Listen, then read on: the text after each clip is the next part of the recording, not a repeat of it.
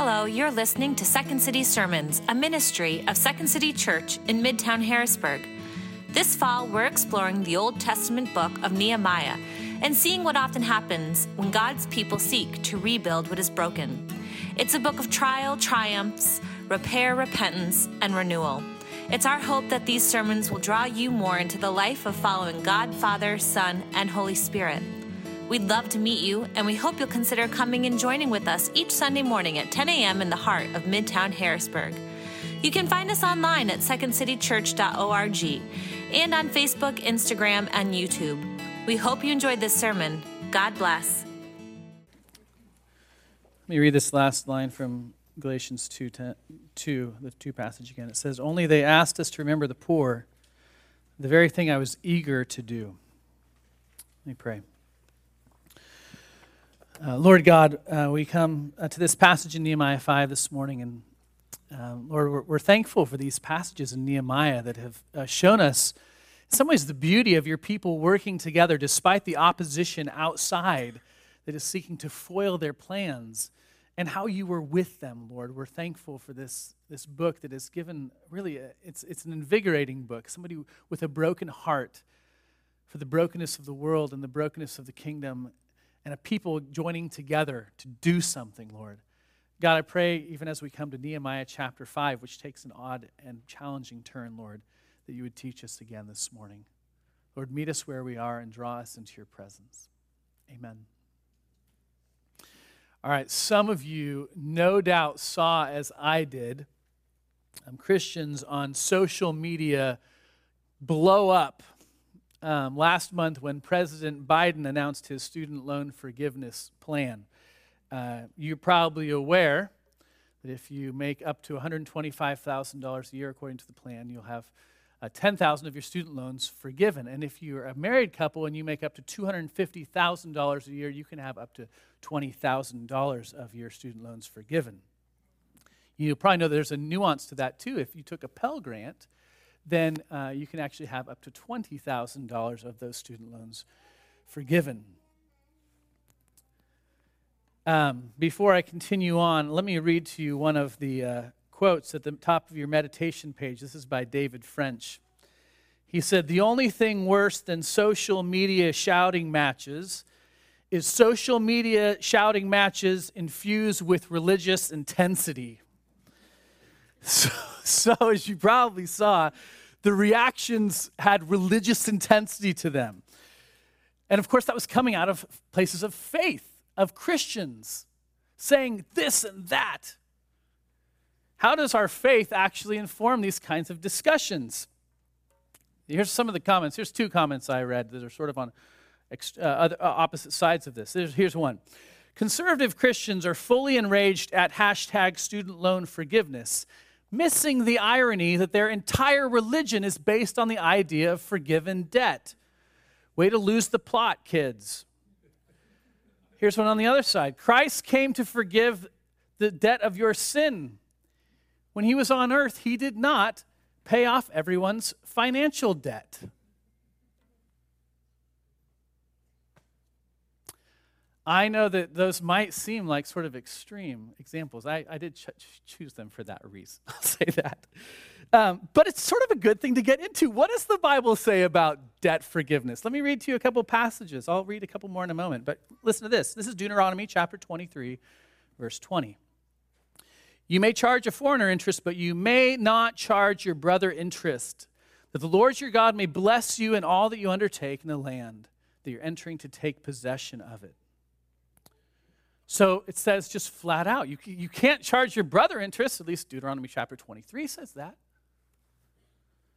Psalm 37 verse 21 says, "The wicked borrow and do not repay, but the righteous give generously." So it's a wicked thing to borrow and to not repay it.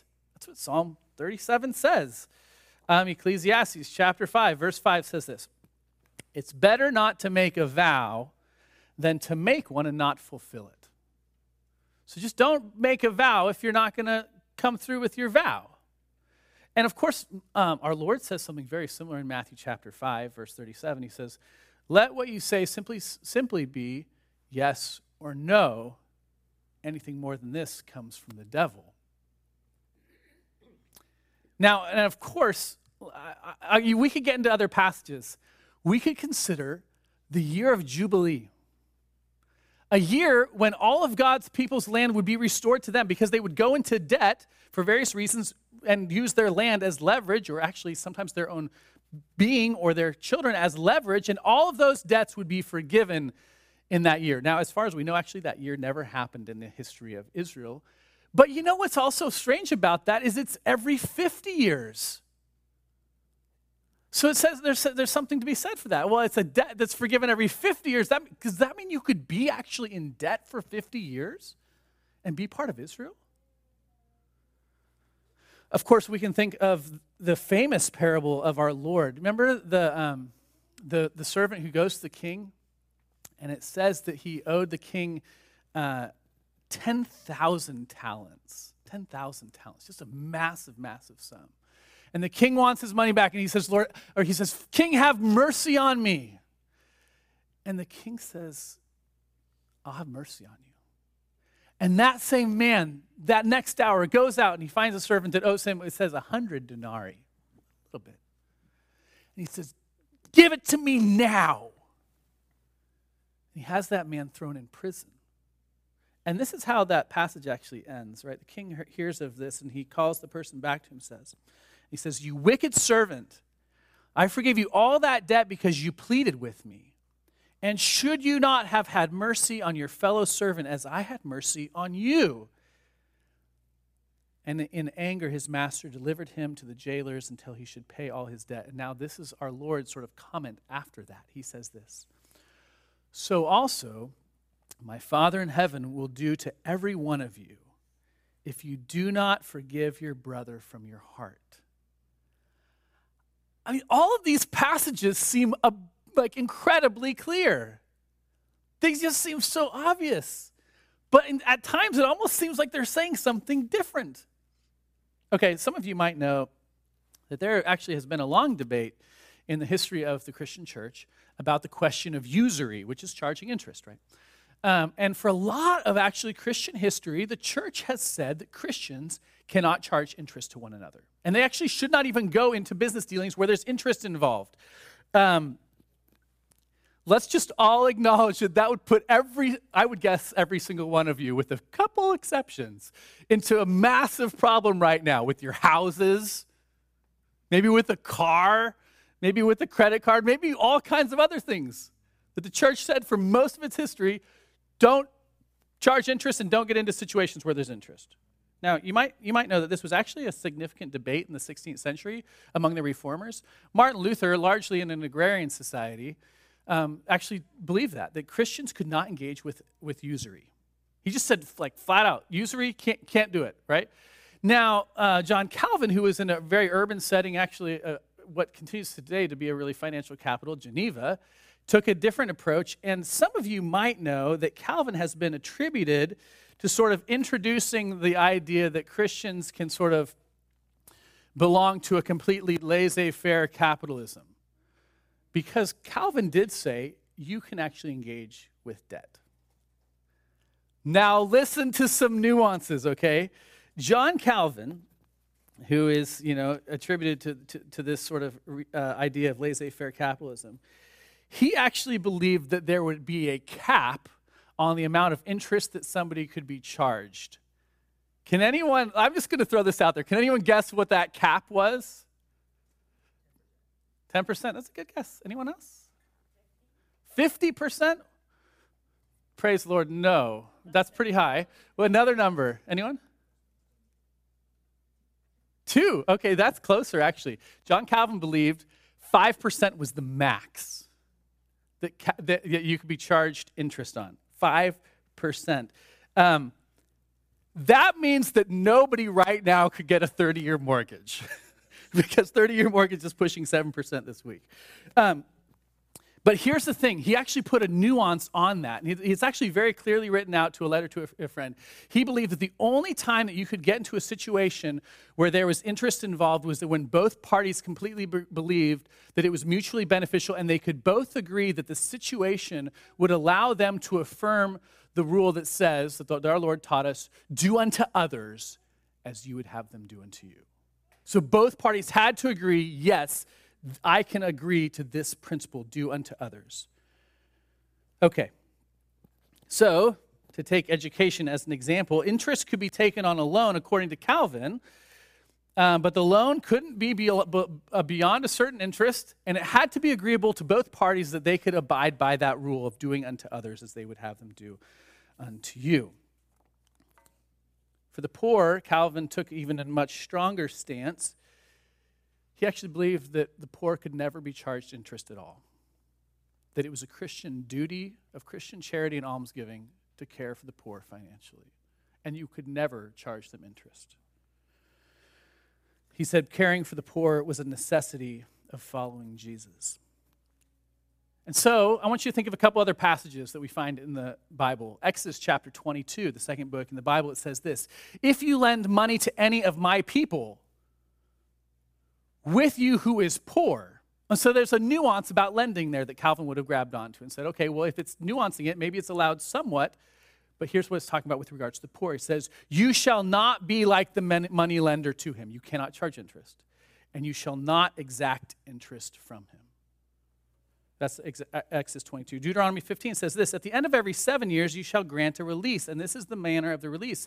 Every creditor shall release what is lent to his neighbor. He shall not exact it from his neighbor, his brother, because the Lord's release has been proclaimed. Of a foreigner you may exact it, but whatever of yours is with your brother, it shall be released. But there will be no poor among you, for the Lord will be with you. So Calvin would say, see, this is directed towards the idea that you can only lend in such a way that could never put anyone into poverty, ever. Let me read one more, and then okay. This is my longest introduction ever. It's 3 pages long. Leviticus 25, 35 to 38 says this: if your brother becomes poor and cannot maintain himself with you, you shall support him, as though he were a stranger and a sojourner, and he shall live with you. Take no interest from him or profit, but fear your God, that your brother may live beside you. You shall not lend him your money at interest, nor give him your food for profit. I am the Lord your God, who brought you out of the land of Egypt to give you the land of Canaan to be your God. And so this is what John Calvin says. This is a quote. We see that the end for which the law was framed was that men should not cruelly oppress the poor, who ought rather to receive our sympathy and our compassion. Calvin also said that interest can be acquired only lawfully when it can be said, quote, to have done no injury to anyone. Okay, so I think that there's something very clear that comes out of this. We should all be against payday loans, okay? I don't know if you know this, but actually some states actually have caps. Almost all states have caps on payday loans, but it can be between 10 and 30%. If a payday loan is, and this is how they're typically structured, that if you get $100 and you have to pay it back within 2 weeks, you have to pay $15 on that $100. If you're doing $15 every 2 weeks on a $100 loan, that's a 400% annual interest rate. Okay? We can all just say that Christians should never be in support of such a thing. I will also say that it's my own personal belief that Christians should not engage with the lottery because I think it unnecessarily preys upon the poor. It actually is targeted more towards those with the greatest need. And I think we should all just actually ask the question, does Christianity and does the Bible and does faith in Jesus actually help us sort of inform our thinking about something like student loan forgiveness? But I think the major question should be, does this aid, is the deference in this student loan forgiveness aid those who are well-to-do or those who are poor? That should be the driving question. Okay, that's my long introduction. It's almost the whole sermon. Why do I go into this? Because somehow sandwiched between Nehemiah chapter 4, which was about opposition outside, remember Sanballat and Tobiah, and Nehemiah chapter 6, which is also going to be about opposition outside of the people of God coming at them.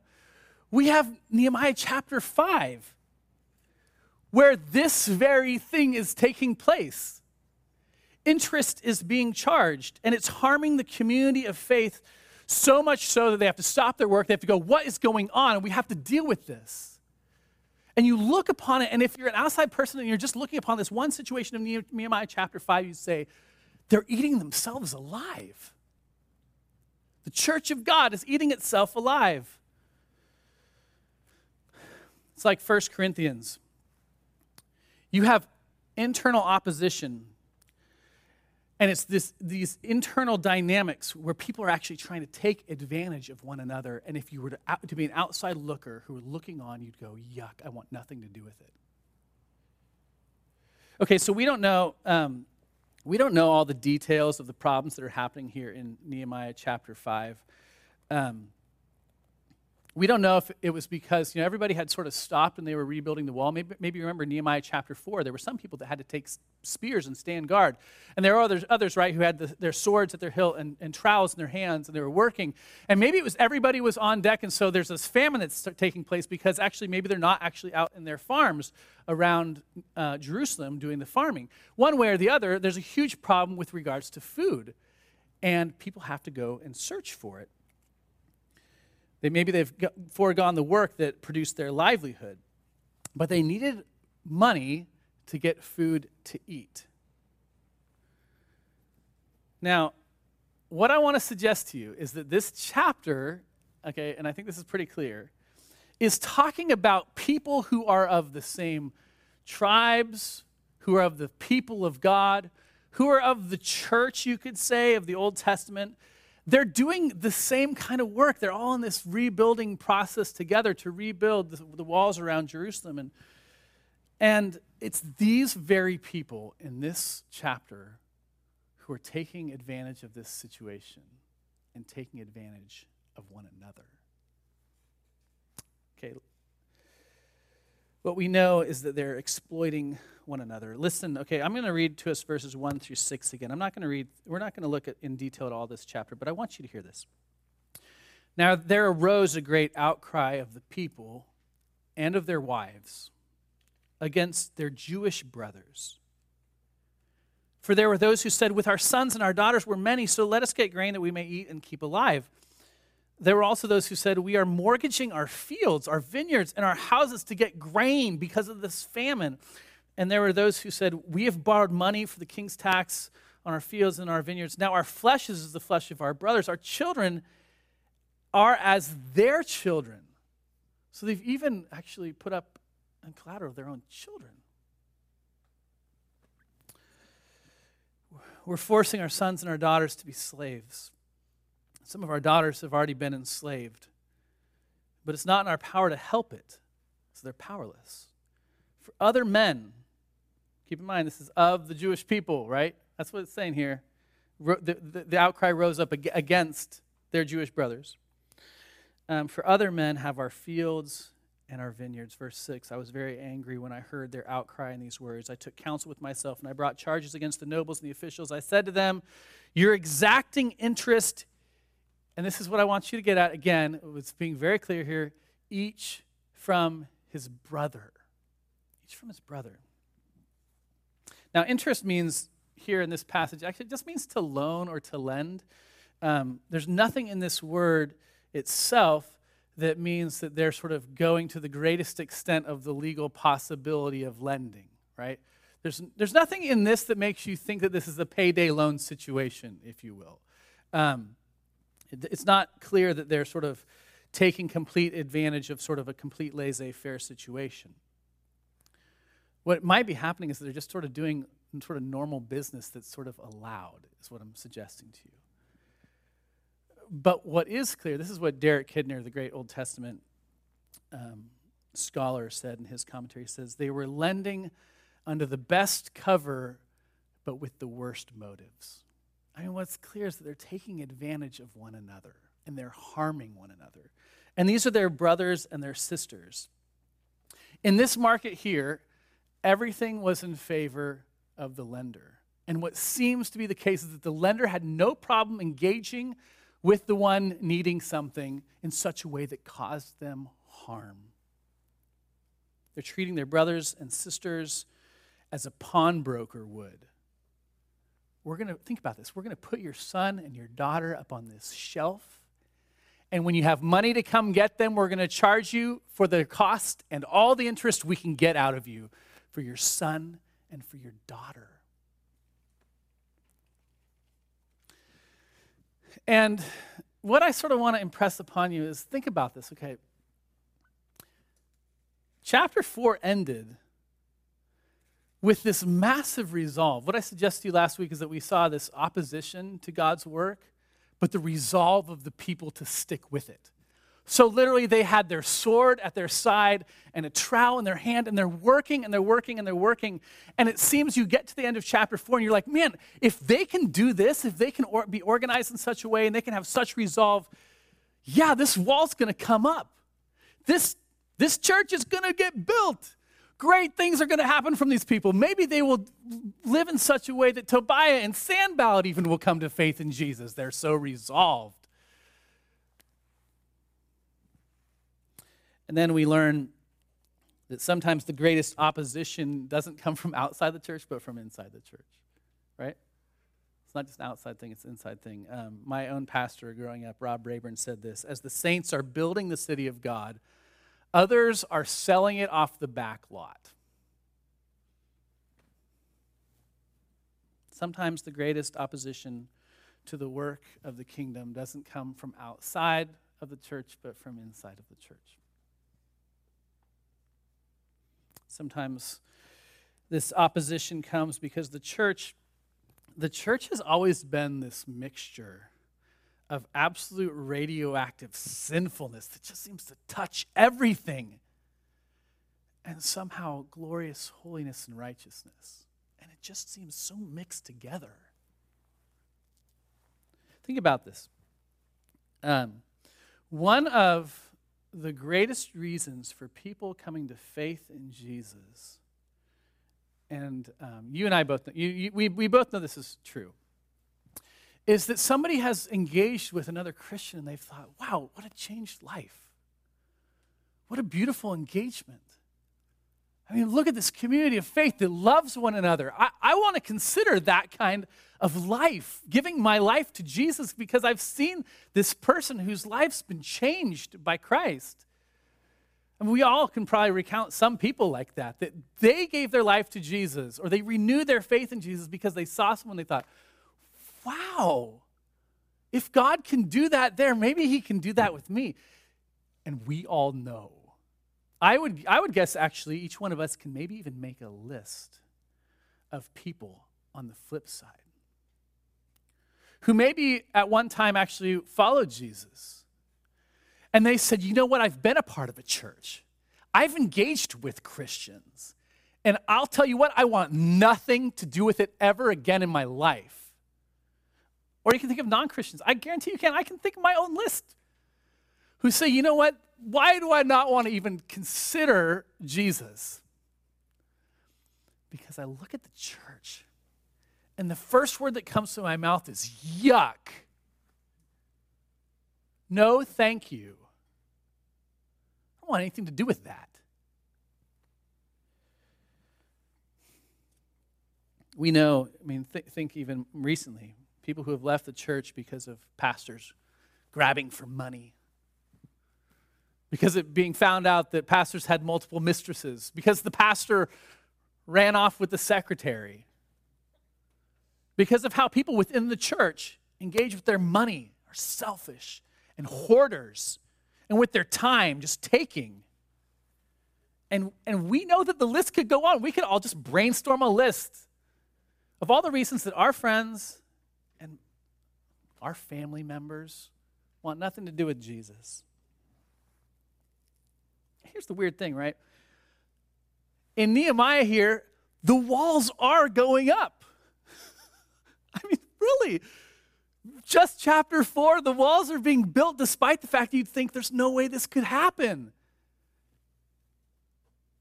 And they're charging interest to the extent that their children Let's question whether or not they'll see their children again. New and fresh life and fresh faith seems to be demonstrated. It's right there in the last chapter, something we can see and go, wow, this is amazing. God at work. And then we just turn the page and we go, what? Selling each other off the back lot. We see failures that are so obvious, sin that entangles and clings and causes great harm. And it disgusts all who have eyes to see it.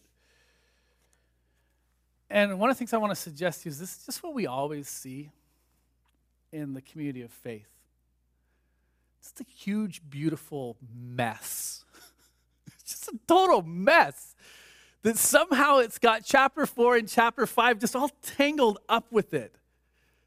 And it's just always the case. There's times, I think there's times when, my guess is if you've been a Christian for a long time, that you've experienced this kind of time. When you've looked upon the church and all of this great mess, and you sort of want to just go, yuck, I don't think I want to have anything more to do with this. This is too messy, it's too hard. People backfighting and backstabbing and all of that. And it's true. I'm not going to get into all of the long list that I could make as your pastor. But this church is a mess, right? It's just a mess. I mean, if I can maybe think of a couple things we do really well. And I'm not trying to put it on you. I'm the pastor, right? There's quite a few things I think we do really passably. And I can't put it on you because, and I hope you don't think of it just as oh man, yeah, that's crazy. Because I think if you look at your own life, you're probably going to think, actually, it seems to be true of myself too, as an individual. There's times where I actually see God at work in me, and I go, wow, Lord, you actually are shaping me and changing me. And you're giving me a delight where my delights should be and a hatred where my hatreds should be. And you're really actually at work. And then there's times where it's what am I doing? Why am I having these thoughts and these actions? Why am I just festering with anger sometimes? And why is it persisting for so long? What happened? I thought I was in Nehemiah 4. Why do I? And the fact is that this has just been the history of the church. I want you to think with me about the church in Corinth, okay? Because the people of Nehemiah's day and you and I and this church really aren't actually any different, right? The book of Corinth, you might remember, right, that there's these divisions that take place. And some of them we can almost sort of laugh off, and some of them are just ones that we're yeah, I know that idea. Where they go, oh, I'm of Paul and I'm of Apollos, and some of you are like, well, I'm of Steve Heidenbaugh, and I'm of Jed Sloboda, and I'm of Peter Rowan. And you're like, that's just what happens. We have our favorite preachers, blah, blah, blah, blah, blah. And then you keep reading the book, and you're like, oh, wait, some Christians are taking other Christians to court when they could actually resolve it in the church. That's not very pretty. That's kind of more ugly than just I'm of Paul, I'm of Apollos. And then you read on, and then Paul actually says stuff like this. He says, and there's great sexual immorality among you, so much so that it's actually detested by the pagans. Namely, that one of you is getting it on with his dad's wife. That's actually what it says. Not the getting it on part, but it's the same. He says that, a different kind of way of saying it. And now we're all like, whoa, okay, that's not helpful. And then actually, you might know this, chapter 11 of 1 Corinthians. You know this chapter where we recite part of it almost every week during the Lord's Supper. What it says is that you're abusing the Lord's Supper itself, so much so, and this is what it says. By the way, this is the rich actually going, we do know this, it's the rich going first and bringing their food and their wine, and the poor coming later. And it's so much so that this is what Paul says. One goes hungry and another gets drunk. At the Lord's table. At the Lord's table. Do you know that the next couple chapters are all about spiritual gifts? That God actually lavishes upon his people? And upon communities like this where they're taking each other to court and they're going, I'm of Paul and I'm of Apollos, and they're going, oh, I don't know what I should do with my body with regards to sex. And they're going, let's just have some people go forward and get drunk and then the other people can come and be hungry.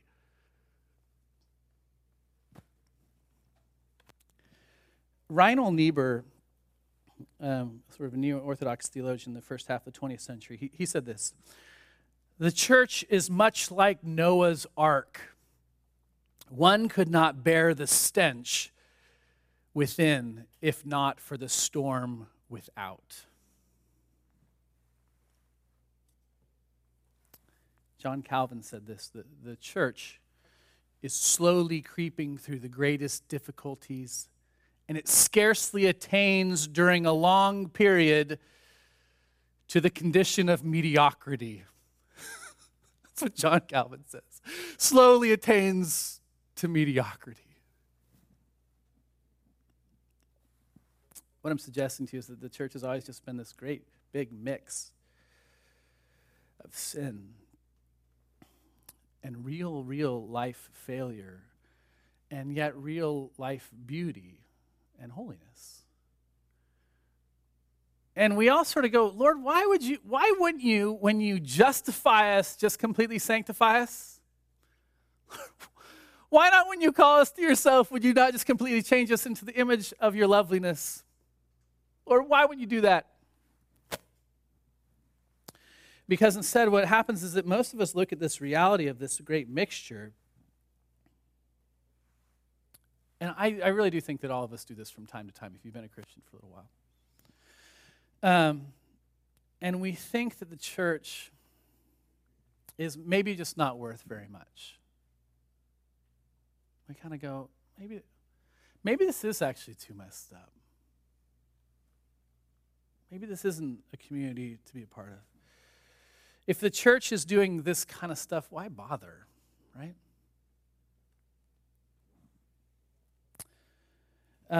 And what happens if you sit in that for a little while is you actually just grow in this deeply critical spirit.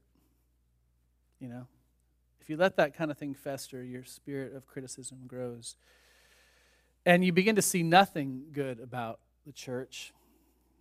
And you begin to say nothing good about the church. And we begin to move to a place where all we can see and all we can say of the church generally, and maybe you've even gotten to this place sometimes with our church specifically. So the only things you can really say are those things which cut down. Because that's all you can see. All the things that are wrong. I once heard Joe Novenson, he's a pastor. Well, he was a pastor at Lookout Mountain Press outside of Chattanooga. He's now retired. I once heard him give this illustration of a bunch of guys kind of sitting around a campfire, laughing and joking and just talking about all the things that they hate about the church, giving their long list. And Jesus comes up and kind of taps one of them on the shoulder. That's my wife you're talking about. That's my wife you're talking about. What are you saying?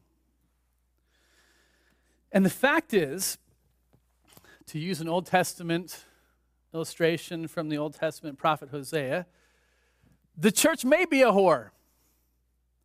But if you understand the book of Hosea, Jesus would say, yeah, but she's my bride. And I have died for her. And I love her. And I know all these crazy things that she's doing sometimes, selling off her children for interest. And it's harming the good that they're doing. And they're taking each other to court, and there's all this sexual immorality going on, and it's harming. I mean, friends, your lives actually matter, right? Like the ways that you engage with one another, the ways you engage with your pocketbook and your day, and honestly, the priority you give to the Lord's Day, it matters to the world. I mean, everybody else, all of your values are more caught than taught. People are going to catch onto your values more than they're going to buy them by your words, right? All of your actions deeply, deeply matter. But Jesus looks upon all of these actions, and he knows all of the running after other gods, right? Think of Hosea, running after other lovers. And he knows the situation of Nehemiah chapter 5, and he knows the situation of all of the book of 1 Corinthians. And he knows your heart, and he knows mine, and he knows us collectively, and he goes, yeah, that's a mess, but you know what? That's my mess, and I love it. That's my bride. We don't need to gloss over the ugly. We don't need to not acknowledge it. It's written for us all over Holy Scripture. But I think also if the walls are still to go up despite sin, it needs to be named, but it also needs to be acknowledged that the Lord still works through it. I mean, I'm not going to go through all this passage, but if you keep going, right, in Nehemiah, what you see is he's really angry, and Nehemiah does something about it, right? He calls everybody together, and he deals with all this interest problem that's happening and how they're cutting each other down, and they're putting one another into poverty, and they're hurting one another's families. And he restores all this, but I want you to catch something else. This is pretty remarkable. Verse 14, it says, "Moreover, from the time that I was appointed to be their governor in the land of Judah, from the 20th year to the 22nd year, or 32nd year of Artaxerxes the king, 12 years, neither I nor my brothers ate the food allowance of the governor." So Nehemiah, he's made sort of the situation with interest right, but then he goes on to say, you know, what was rightly mine, I was made governor. I'm going to give up what is rightly mine. And watch, if you continue on, it says this. "Moreover, there were at my table 150 men, Jews and officials, besides those who came to us from the nations that were around us. Now what was prepared at my expense for each day was 1 ox and 6 choice sheep and birds, and every 10 days all kinds of wine in abundance.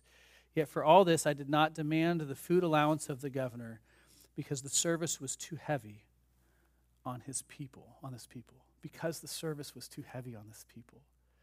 So what we see, what I want to suggest to you, just sort of to close, is what we see in Nehemiah is actually a deeply beautiful picture of Christ.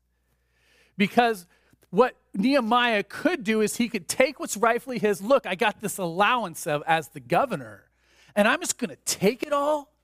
And you know what? All of you people who've been committing adultery with your stepmom, and you've been taking each other to court, and you're fighting over who the better preacher is, and you're doing all this kind of stuff. You know, all of you just go off to the side. I don't want anything to do with you anymore. You're too annoying to work with. Instead, he doesn't take what's rightfully his, and he gives it. He has 150 people at his table. It says Jews and officials, so the assumption is that there's some people that aren't officials, right? It's not like he's just hobnobbing with the people that have power. He's like, you don't have food today. I want you to come into my house. You, let's kill the ox. You, let's drink some wine. Bring it all together. And what I'm suggesting to you is really this is what we see in the good news of Jesus. Jesus knows all of our sin. He could list out your sins for you better than you could. He really could. He could list all the reasons why the church should not be loved far better than you could. And yet he gives up what is rightfully his, the glory of heaven, and he comes and he gives of himself for you that you would be lovely, that you would be fed, that you would be nourished. I mean, we're going to come to the Lord's table, and this is what we celebrate week in and week out, that Jesus gives of himself that you would have life, and he knows all of the reasons not to do it. But he loves you still, and he works in you still. I mean, what we're going to see is that the people of God there here in Nehemiah continue to do the work. But it's so wonderful to stop for a second and say, you know, part of the biggest hindrance to the mission going forward is us. But you know what? Jesus still loves us. He does. He still cares for us. He still forgives us. And he still uses us. Thanks be to God. Let me pray. Lord, thank you for Nehemiah chapter 5. Lord, we know our sin, and we know how we fail as a community, and we know the things that can be said about us. We know the things that we say about ourselves, and yet you still come to us, and you love us as your bride, as your body. Lord, I pray that we might be a community that knows how our lives affect the mission of your people in the world, both for good and for ill, but that beyond that we might rest in your goodness and your kindness. You who gave up the riches of heaven and became poor, that we through your poverty might become rich. Glory be to you, Lord Christ, in the name of the Father, Son, and Spirit. Amen. thank you for listening to Second City Sermons podcast. We hope this sermon has encouraged you to worship God and to celebrate the gospel of Jesus. Please consider subscribing to this podcast and joining us in person each Sunday at 10 a.m. You can find us online at secondcitychurch.org and on Instagram, Facebook, and YouTube. Thanks again for listening. God bless.